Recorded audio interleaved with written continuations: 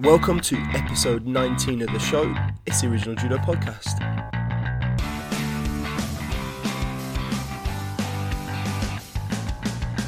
Hi guys, welcome to the podcast. Got a great interview for you in just a moment. First, we're going to chat about some of the, items of judo news that have come up. Chris is going to be back hopefully in the next couple of weeks, and we'll do a little preview of the year ahead. We're at the start of an Olympic qualification year, so potentially when that all kicks off in May, we might see numbers in the competition starting to rise, and I guess the challenge for everybody is going to be the tournaments do get that much harder in qualification years. So I guess the big news is that the new rule set has been formally announced and tested in the Tunisia Grand Prix. I guess I'm not sure what to make of it. So, like everyone, it's easy to jump on the bandwagon of bemoaning brand new rule sets and how it stymies the development of judo. But I think certainly the last changes they've made, I think have been really positive for judo. I think they've helped judo look quite attractive. And I guess this rule set is aimed at ironing out those kinks that perhaps didn't make sense from kind of rules announced post-Olympics. So things like 2 shidos for leg grabs as a disqualification, a shido can end a golden score, those things. So big changes. As I say, leg grabs are just a normal shido now, so three leg grabs is hand sakomaki. Each one is a shido. There's no special shido rules there. Golden score isn't ended by a shido. It's only going to be hand sakomaki. The one that I'm not sure about is bringing back the Wazari Rossetti upon. I think I understand why it's been done. There were perhaps too many golden scores going on at the Worlds. That means there's a lot of matches going further. And this potentially, if you're talking about TV rights, does create scheduling issues. So they've brought back Wazari Rossetti upon, so 2 Wazaris obviously adds up. However, they've also still got this issue of the watered down Wazari, and they're now including things that might have been Kokas a couple of years ago, so landing on your elbows and hands. So I suspect they'll find they have the opposite problem, whereby contests are being finished perhaps too quickly because Wazaris are now really easy to come by. I don't know. I would hope that maybe there'll be another tweaking of the rules just before Olympic qualification starts in May. Or if not, the referees are given the opportunity to kind of relax them as they see fit. So I do hope that tweak happens. I guess the other one that people have been talking about is that effectively strangles and arm locks in tachiwaza have been banned. So the big one is I guess you can't do flying jujikatami anymore. It's an attractive technique to watch, but I do understand it, I guess. If the rule's always been you can't throw with an arm lock, a flying juji to me has always kind of perilously walked that path. I mean, nothing else, it is a throw with an arm lock. Perhaps the arm lock's not on, but the intention is to land in a position where you can't escape. I suppose that's all the judo. But, I can see why that's been banned. So I'm not sure the effects of that. I mean, another strangles and arm locks I don't think are a factor in, certainly in competitive judo. Potentially they're more relevant in randori when you're just playing with your mates. Yeah, so I talked about the watering down of the Wazari. Going to now include elbows and landing on your elbows and hands. So I guess that's really going to change things, especially when 2 Wazaris equal an ippon.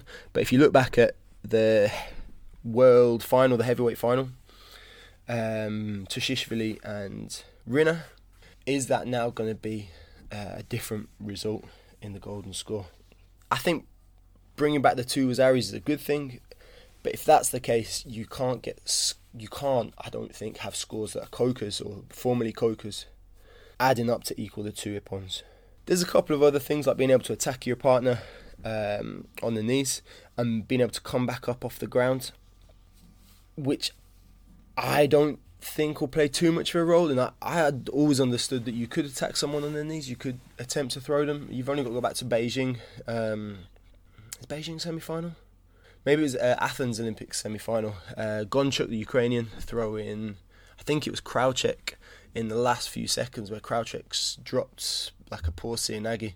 He's winning the fight and Gonchik counts it with a Sumigesh while Krauchek's on his knees, and that got Gonchik a place in the final. So I think the only difference there is that you could score if you both come back up off your knees. One person can go back into Tachiwaza. But I'm not sure if that happens too often, or if it doesn't happen too often because the rules are not allowed for it before now. So it'll be interesting to see the effect that's had. We've had one competition, so that was Tunisia. I didn't get to see much of it, but there's some, pretty interesting results. I guess for the judo world, but also for potentially British judo going on. I wouldn't want to be 48 kilos right now. There's some horrible, incredible athletes coming through. You've only got to look at Bilodid, who won the event, and then Kelda Yurova, who ended up with a 5th place, but both kind of junior and cadet world champions from literally just a couple of years ago. They're both still only 17 or 18. And coming through, so that's quite scary for anyone out there. And I guess the big result with perhaps implications for the British is Ben Fletcher winning his first Grand Prix gold. So it's first for Ben, but also for his new nation of Ireland. I think it's probably a fantastic decision for him that he's moved over to the Irish. And the result shows that any support he's receiving is fully justified and demonstrates his ability. And also the result, I guess, for him is a way to stick 2 fingers up at the British judo system. I think everyone knows with centralisation and the way things are planned at the moment, unless you're at the centre, and Ben talked a little bit about this and a couple of the other guys have talked about this, unless you're at the centre, you're not going to be funded. I fully support the whole idea of centralisation. I think as an idea it deserves a proper shot.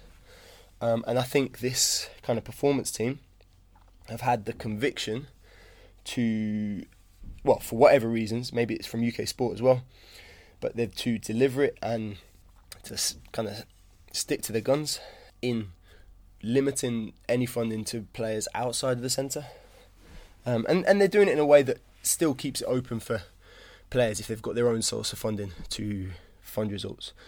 I think that, it has to lead to results in Tokyo. And if there isn't results, then you can no longer justify a centralised system. Having said all that, I really do feel for the guys who have been affected by this. It wasn't a system in place when I was competing, and I'm not affected by it, so it's really easy for me to say I want to see the results it can bring in. Yeah, so the guys who are affected, I really do hope if they find their way to qualification or to chasing qualification, but I do think it deserves a shot. So I fully understand why Ben's moved, and I hope he is getting the support he needs from Ireland. I don't know what support he's getting, but I hope it's enough to qualify for Tokyo. It's a massive loss for GB Judo, but as he explained in his interview, he wasn't getting any support, and he's followed his sister into the Irish system. I guess the only drawback of pursuing a system like centralisation is that I don't know what the medal target is for British Judo at Tokyo, but if it's not achieved, you could see funding for British Judo being massively cut, I guess effectively damning everyone in the process. So all those kind of independent clubs will still be independent, won't get any new funding coming in to support their athletes to qualify the next Olympic cycle. And at the same time, if British Judo do reach their target, centralisation is going to be touted as the way forward, and thrown in the faces of everybody who said it couldn't work. Yeah, effectively, that means as well you're not going to see the independent clubs getting, or the independent athletes getting any funding to carry on outside the centre. Finally, coming back to the interview today, absolutely delighted to get her on, and loved chatting with her. Also, I love that she started the completely unfounded rumour that Kayla Harrison may return to the mat in time for Tokyo. Anyway, here's the interview. Hope you enjoy it. It's Natalie Powell. I'm delighted today to say we have on the phone a double European bronze medalist. She's an Olympian from Rio, and just recently she's come back with a world bronze medal. It's Natalie Powell. Hi, Nat. How are you doing? Hi, James. I'm good, thank you. And yourself? Yeah, I'm pretty good, thank you. Managed to wrestle my daughter to bed, so all is quiet in the world over this end. Oh, good. So thanks so much for coming on the podcast. It's great to have yourself get on here, because obviously I know you're very busy. It's starting to get into competition season for you guys. So thanks for giving me the time. No problem. To get started, could you just tell a little bit how you got started in judo, and then maybe some of the highlights of your career? Yeah, sure. I started back when I was about 9 years old and went along to Avon Judo Club in North Wales, where I grew up. I think a few of my friends in school were doing judo, and I was a bit aggressive when I was a kid and had a lot of extra energy around the house. So I was like, I think it'd be a good idea to take you along to a club. So she took me along, and I never give up. I think my friends all dropped by the wayside one by one, and then just kept going, really. So awesome. Yeah, that's how I got going. So what about some of the highlights of your career then? I think getting the world bronze medal this year was definitely the highlight for me. I think as well, when I got my first European medal, I felt that was the best I've felt on the mat. I felt from the beginning of the warm-up it was going to be a good day, so that's another one. And maybe my first Masters medal as well. It was the first time I performed at that sort of level. So those are probably the three. Oh, and the Commonwealth Games as well, I think. Yeah, those four are probably my highlights, really. Cool. So, obviously, I want to talk a little bit about Rio. Yeah. And then we'll talk about this performance just last year in the Worlds. Yeah. And then a couple of other things. Nice. One of the first things I want to ask is, going into the Worlds, how were you feeling? I was really determined when I went to the Worlds. I think after Rio, I had a bit of time out, spent 3 months travelling to get myself back. I wasn't 100% sure if I wanted to carry on at that point. I felt like I'd put so much into Rio. I felt like I'd given everything for the qualifying leading up to it. So, yeah, I wasn't 100% sure that I wanted to come back, but after having a bit of time off, I decided I was 100% back in, and I moved to Warsaw in January because everybody had to move there. So it was a massive change for me, but yeah, from the beginning of the year, I was 100% motivated, and getting the world medal was high on my priority list for last year. So what changed then between Rio and Budapest for the Worlds? What was different about you? I think experience. I think in Rio I wasn't quite ready to. I think I went in wanting to do my best and obviously perform, but I didn't really 100% believe that I was capable of winning it. And I think that showed in my performance. I think I was quite nervous, and I probably didn't perform to the best of my ability. I think on my best day I could have maybe got a bronze, maybe fifth. But I think going away, gathering my thoughts and reflecting on all the experiences I had, I realised I was in a good place, and I believe that this year I could just take it that one step further and just keep training and kept chipping away. So you were absolutely phenomenal at the Worlds. Oh, thank you. Is there a particular fight that stood out to you that when it all clicked and everything was going right? Well, the day didn't start off too great. I think I was pretty nervous in the beginning of the day, and I felt really tense in the first two fights. I don't think I performed my best in those two, but I think when it came to the bronze fight against Kirk, I don't know, something just clicked mentally. I just felt like that was my one opportunity to get that world medal, and I didn't feel like I could be beaten. It was a long wait until the fight as well. I think it was just about a 3-hour break where I was just trying to keep myself psyched up for it. But I just felt like it was my chance, and something just clicked on the day, and I feel like that's probably one of my best fights. The strategy went as I wanted it to go, and I ended up throwing her as well, which I didn't really think was going to happen before the fight. I was just planning to play it tactically, and eventually the throw come. So, yeah, everything just really clicked in that fight. Awesome. Had you guys fought before? Yeah, we fought quite a lot of times. I can't remember what the record is, but she's beaten me a lot more times than I've beaten her. But I just felt like it was going to happen on that day. Really, I was in the right place at the right time, and yeah. it all came together. Cool. So that sounds like you had a huge gap between the medal fights and your fights earlier in the day. What do you do to fill the time? Well, in the last cycle, I used to go to sleep and then wake back up, but I wasn't as good in the second half of the day as I felt like I was in the first. So I've changed my approach this year, and I've not gone to sleep in the break and tried to keep my momentum going throughout the day, so not starting as if it's a new day and warming up again. So I've had a slightly different approach, but it seems to be working better, so I'm going to stick with that one, I think. Awesome. So let's take a couple of steps back. In 2012, obviously Olympics, and you were in the mix for London. Yeah, definitely. Before, obviously, Gemma changed weight categories, and she had the same opportunities yourselves at the British Open to compete for the spot. Yeah, so it was about, maybe I hadn't started full-time training. I'd maybe started full-time training about 6 months, maybe 8 months before London. I'd been training most evenings, like a few years before that, but I probably started training full-time about 6 to 8 months before that. And there was a chance of going, so I tried my best. I went to quite a few European Cups at the time, and I won a few of them. So I think I was a number 178 at when the selection came round. And then they decided that they would take it to the the British Open, and they said they brought Gemma down the weight, and they said whoever did best at the British Open would be going. So Gemma won the British Open, and then she was going, and I was reserved. So it was close, but I was nowhere near the level at that time, and I hadn't put a lot into it previous to that. Okay. I knew I was close, but like on the British level, but on the world level, I was nowhere near. Okay. Did you think at any stage that you would be going? Or, was that the intention at the time? Yeah, it was the intention because it was a home games and they could send one in every weight.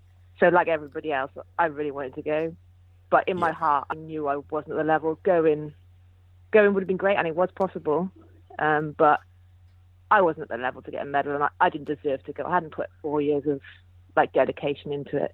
So as it worked out, it just gave me the fuel and the hunger to go on to Rio, really. So you come out of London, and how are you feeling at that stage? Are you this kind of motivated person? Do you feel you've been so close? You know what you need to do now?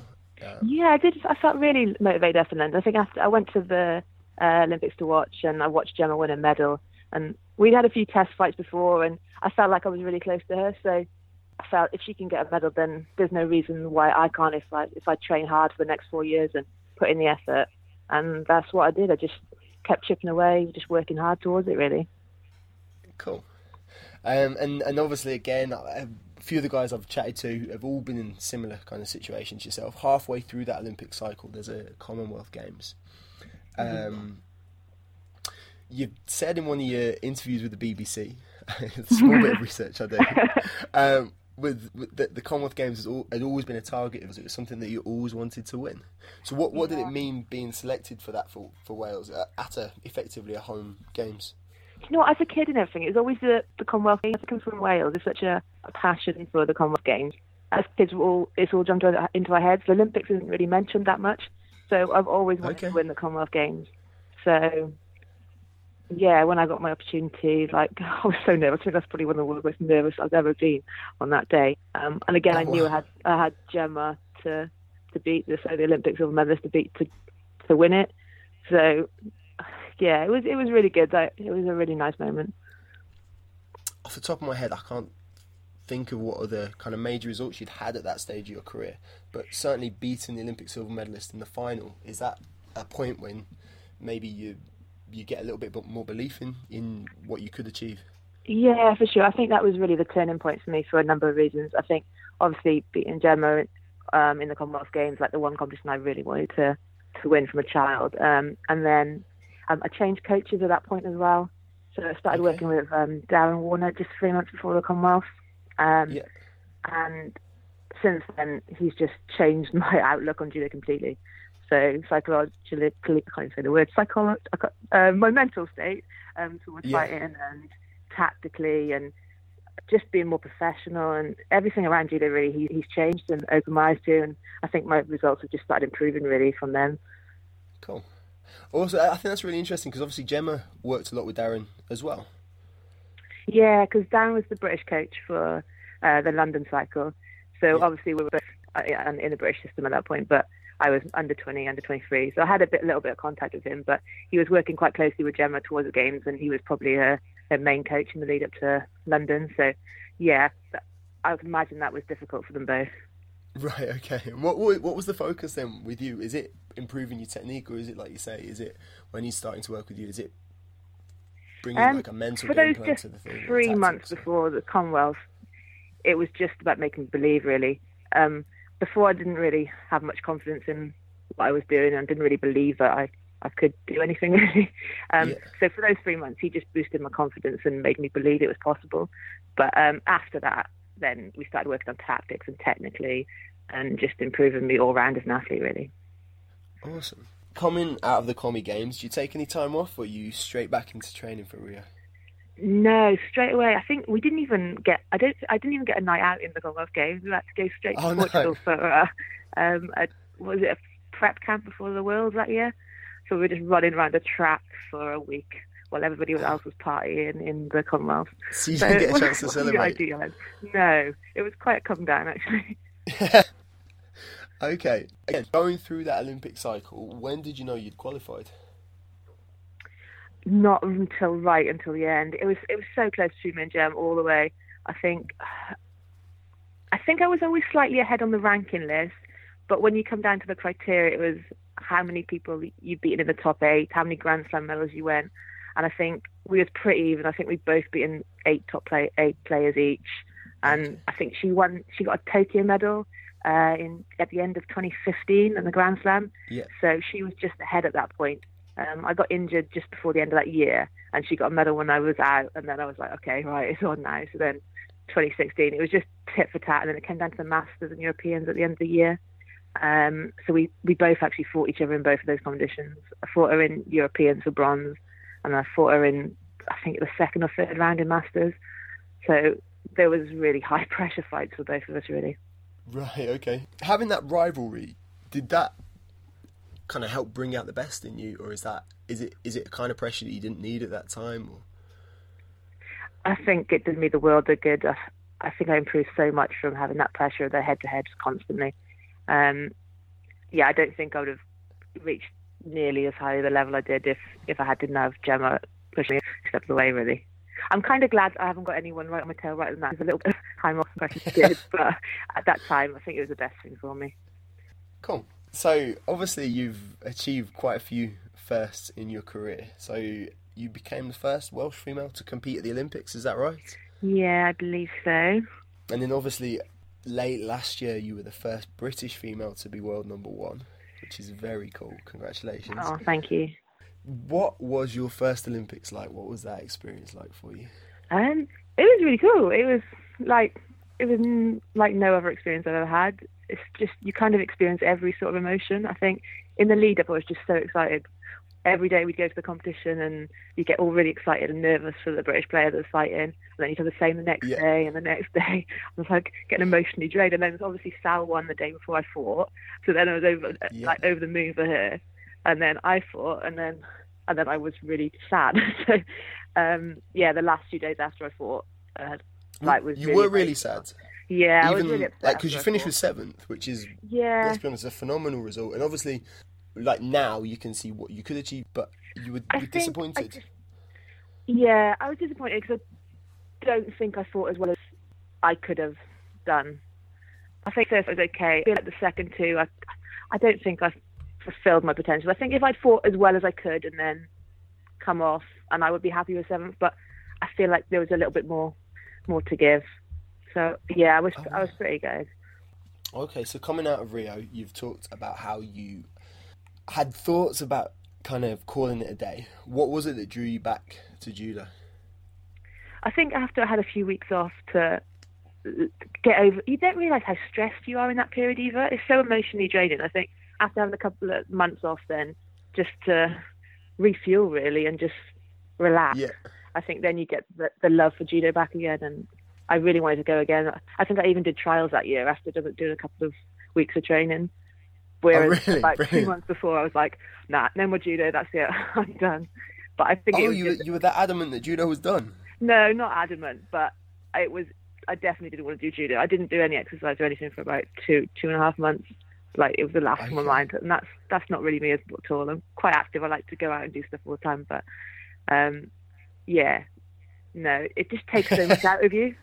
I think I didn't realise how much it had taken out of me until I just stopped and chilled out for a little bit.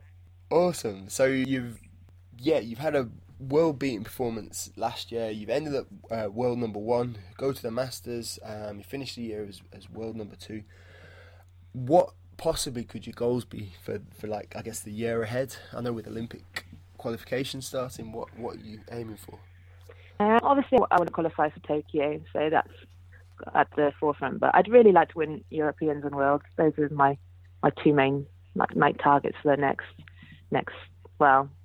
3 years. Really, hopefully, I can do it at one of them. Fingers crossed. Cool. So, did you have any time off over Christmas then, or are you one of these people who like to say that you've been training every day? You're one of these people who likes to have trained on Christmas Day. Do you know what? This is the first Christmas I've actually had it off and not really done a lot at all. I think I've always had exams, or either studying or training or something. But no, this year I had 2 weeks. I did do a few weight sessions in the last week, but the first week was completely off, which I haven't done before. So it was really nice, actually. Awesome. That's really good.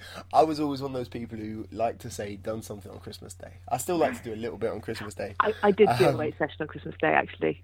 Did you? Fantastic. I did, yeah. That was one of my sessions. But it's always nice to do it when nobody else is, isn't it? Yeah, it's there's always something about it you feel that you can tell yourself you're working hard on everyone. Yeah. Although I'm sure absolutely everybody fits a session in on Christmas Day for the exact same reason. It's probably the case, isn't it? Definitely. So at Warsaw, how are you still training in Wales at all? Do you get back there and work with Darren anymore? So at the moment, well, for the last year, Darren's been coming down once a week, and I've been trying to get back to Wales once a week. Okay. So it's been working quite well at the moment, actually. It's been a really difficult year with all the changes and moving support teams, moving places and houses, and it's been a bit of a roller coaster. But yeah. I think we're in quite a good place now. It's working really well with Darren still. I've still got a lot of contact with him, and that was my main worry coming here, really. I've got such a good relationship with him, and I feel like he's the person that can take me to Tokyo and win the medal I want to win. So, awesome. Yeah, it's really important that I can still work with him, and I can. So, it's good at the moment. So, who are you rooming with when you're at Warsaw? So I'm living with Sal at the moment. So I bought a house in Warsaw, and yeah, she's living with me at the moment. So that's really good as well. Fantastic. And training with Sal is really good as well, because you don't really get many opportunities to train with Olympic medalists, and it's something I haven't had before. So I get the best training partner I can. So it's really good. Like, so obviously, World Masters, Team GB qualified, a massive team of women. Why? What's making British women so strong right at the moment? I don't know what the answer to that is.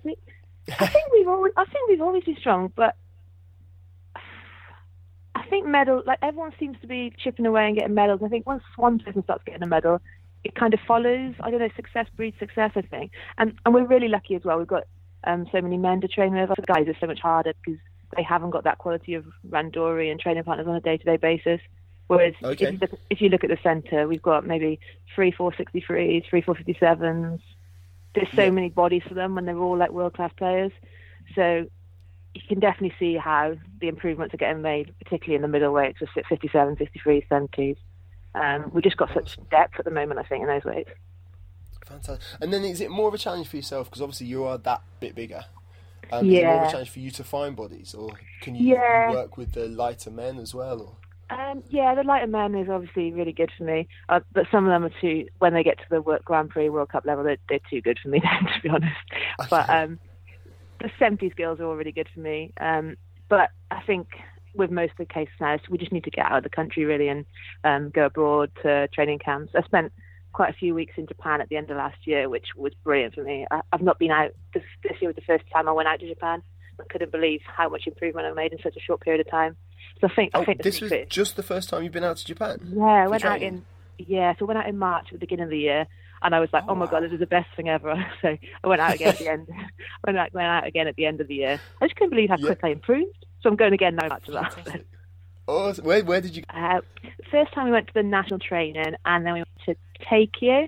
I think. And then Yeah. the second time, I went to Yamanashi, Tokyo, and Yokosuka. Oh, amazing. Did you spend a lot of time in Japan? Only in the run up to London. It was really, really cool. Again, like, I'd never been before, and then in the 6 months before London, I think we went out for a couple of months worth of that overall, and it's just an incredible, like, so good, the isn't number of bodies and people who just want to fight, and the level across the boards, even people you've never seen before and you never will see, Yeah. who are not anywhere near the national team, who are just breaking people and throwing you everywhere. It's incredible. Yeah, it's crazy because I still haven't beaten a Japanese person in a competition. So that's right, okay. You asked me one of my goals for this year, so I think that should be one of my goals. I think I need to get over that and beat one of them. I think because they seem to be my sticking point at the moment. Okay, that's quite interesting. So I was going to ask you, who are going to be your main rivals going into the Olympics? Yeah. You've said there's no one really domestically at the moment, but if we're looking, hopefully, I presume an Olympic medal is one of your goals. Yeah. Who's going to be your main rivals? I would say the Brazilian Aguirre. She's been consistent over the last, probably 8 to 12 years now, I think, and she's medalled in the last 2 games. And then whoever the Japanese send will definitely be really tough, particularly for me. Cool. There's also Kayla as well. I don't know if she's going to make a comeback. She's always a possibility. I don't know. She's obviously said she's retired, but I don't know. I wouldn't count her out. A third Olympic gold medal might tempt her. Maybe. I don't know. Cool. Have you fought her before? Oh, so Kayla, yeah. I've fought her a couple of times. I lost to her twice. Okay. So hopefully what was that like, competing against an Olympic champion? It was difficult. I think it was my first competition I ever went away, my first World Cup, and it was the first fight of the day, and I didn't know who she was at this point. She wasn't an Olympic champion, but she was world champion at this point. I went stepping on the mat, and then they announced in the white, Kayla Harrison, world champion, and I was like, oh shit. I was like, I thought... Oh God, literally as you're stepping on? Yeah, literally as I stepped on, I awful. Found out then that she was world champion, because I was completely oblivious to who everyone was at that point. So my first experience fighting there wasn't great. Right, okay. So my second time fight that was in the final of the Masters. So it was a really good day until I fought her and then lost. So yeah, okay. Not a great record against Kayla. Okay, but I like that you're starting the conspiracy theory that she might be on her way back. Yeah. Let's see if we can get the rumour spread. We'll see. Eh? Although I'm not sure enough people listen to this to hear it. Cool. So we're kind of coming to the end now. So I'm going to ask you some of my, I guess, more standard questions, if that's all right. Yeah, sure. What's the best bit of advice you could give to a young athlete if they came up to you and they said they wanted to achieve what Natalie Powell has achieved? I think it's just all about working really hard and looking at what you need to improve. I think you just need to keep trying to be better than what you were yesterday. I think people get too caught up on beating certain people and getting certain results. I think if you just keep getting better in yourself, improving your technique, getting fitter, getting stronger, I think the results just come then. I think you just need to focus on the process, really. Cool. Is that easy to do when you have like such a close rival? Is he able to keep the focus on yourself, or do you start worrying about what that other person's doing? I think naturally you do start worrying about it, but I think you just need to keep bringing it back, because when you start letting your thoughts carry away with you, I think that's when it all goes down the pan. Really. Well, in my experience anyway. I think okay. I keep bringing it back to what I can do, because at the end of the day you can only control what you can do yourself, really. Yeah, phenomenal. That is true. You can't control anything else that's happening, but you can control kind of your performance. Could you recommend me then 2 fights? One would be, I guess, a fight that really represents your style of fighting, one that's you're really proud of, and you show people that's Natalie Powell. And then another one that you find is either really inspirational or you think just sums up judo perfectly. So one that sums up judo. I was going to say the Ollie Bischoff and Travis one, but I noticed that somebody said that last time. So I'm not going to say that one. I've had that said about 4 times. I keep telling people they can't bring it up. It was such a good fight though, wasn't it? Yeah. So I think the Slovenian in London under 63s and the Chinese in the final. I think all day she was just fighting to win. She was just fighting to throw. And I think that is just what judo is, really. She wasn't scared of losing. She was just going out to win. And all her fights all day, but particularly the Chinese in the final, she fought really well. Okay, and then one of your own? My fight. I think the Worlds this year for bronze against Verkerk. I think, I just dominated the grips. Like I said, I had to do a step to the tactic. I got the judos on it, and then I managed to end with a Noachigari for 10. So I think that probably sums up my sort of fight, really, when it works. Awesome. What? How would you describe your style of fighting? I think it's just kind of aggressive and relentless, and just keep going until they make a mistake, and then try and get a score. Then, really. Cool. No, I love it. I don't know the. Did you say it was the fight from London, 63's final? Yeah, the Slovenian. Is that Zolnir? Yes. Well, all day really. She was just going out to win. You know, like on the Olympics, sometimes you see people, they kind of clam up a bit and don't really show their judo because they're so nervous. But she just, from the start, she just looked like she was just going out to throw everybody. And are you looking forward to having Bischoff down at the training centre next week? Yeah, it should be really good actually. Yeah, he's coming on Monday. So I think we've got quite a lot of technique sessions booked in with him. So yeah, no, it should be really good. Cool. It'd be good to. I might try and drag myself along just to watch and see. Yeah, no, you should. Pretty cool. Yeah, definitely. Are you off to Paris? I am, yeah, hopefully. I was meant to go to Tunisia this weekend, but I hurt my coccyx in Mittersill, so hopefully Paris. Oh, okay. Yeah. How was Mittersill? Did you go sledging? No, I didn't. I had a bad experience with sledging the first time I went. I fell off my sled, really? Lost my sleigh, ripped my trousers all up the middle, was freezing, lost in the middle of snow. So, no sledging. But... Awesome. Natalie, thank you so much for coming on. Are you on social media? If people want to find out a little bit more, where can they find you? I'm on Instagram and Twitter and Facebook. I don't know what my Instagram name is, but my Twitter is Natalie P_90. Awesome. I think maybe my name's the same. It might be the same. Well, I'm sure people managed to find you off the back of that. Are you promoting anything at the moment? Are you doing masterclasses or or? No, nothing at the moment. No.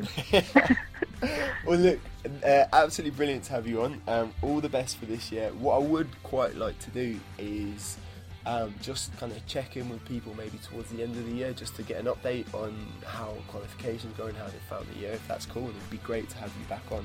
Yeah, sure, no problem at all. So yeah, thank you very much. No problem. Speak to you soon. Nice to speak to you too. Bye-bye. Massive thanks to Natalie for coming on the podcast. Really appreciate her giving her time. I know certainly the next few months are going to be really busy. Start judo season. Hope you guys enjoyed the interview and didn't mind me babbling on too long right at the start as well.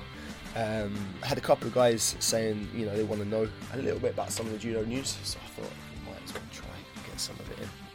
Anyway, hopefully back in the next week or so with Chris.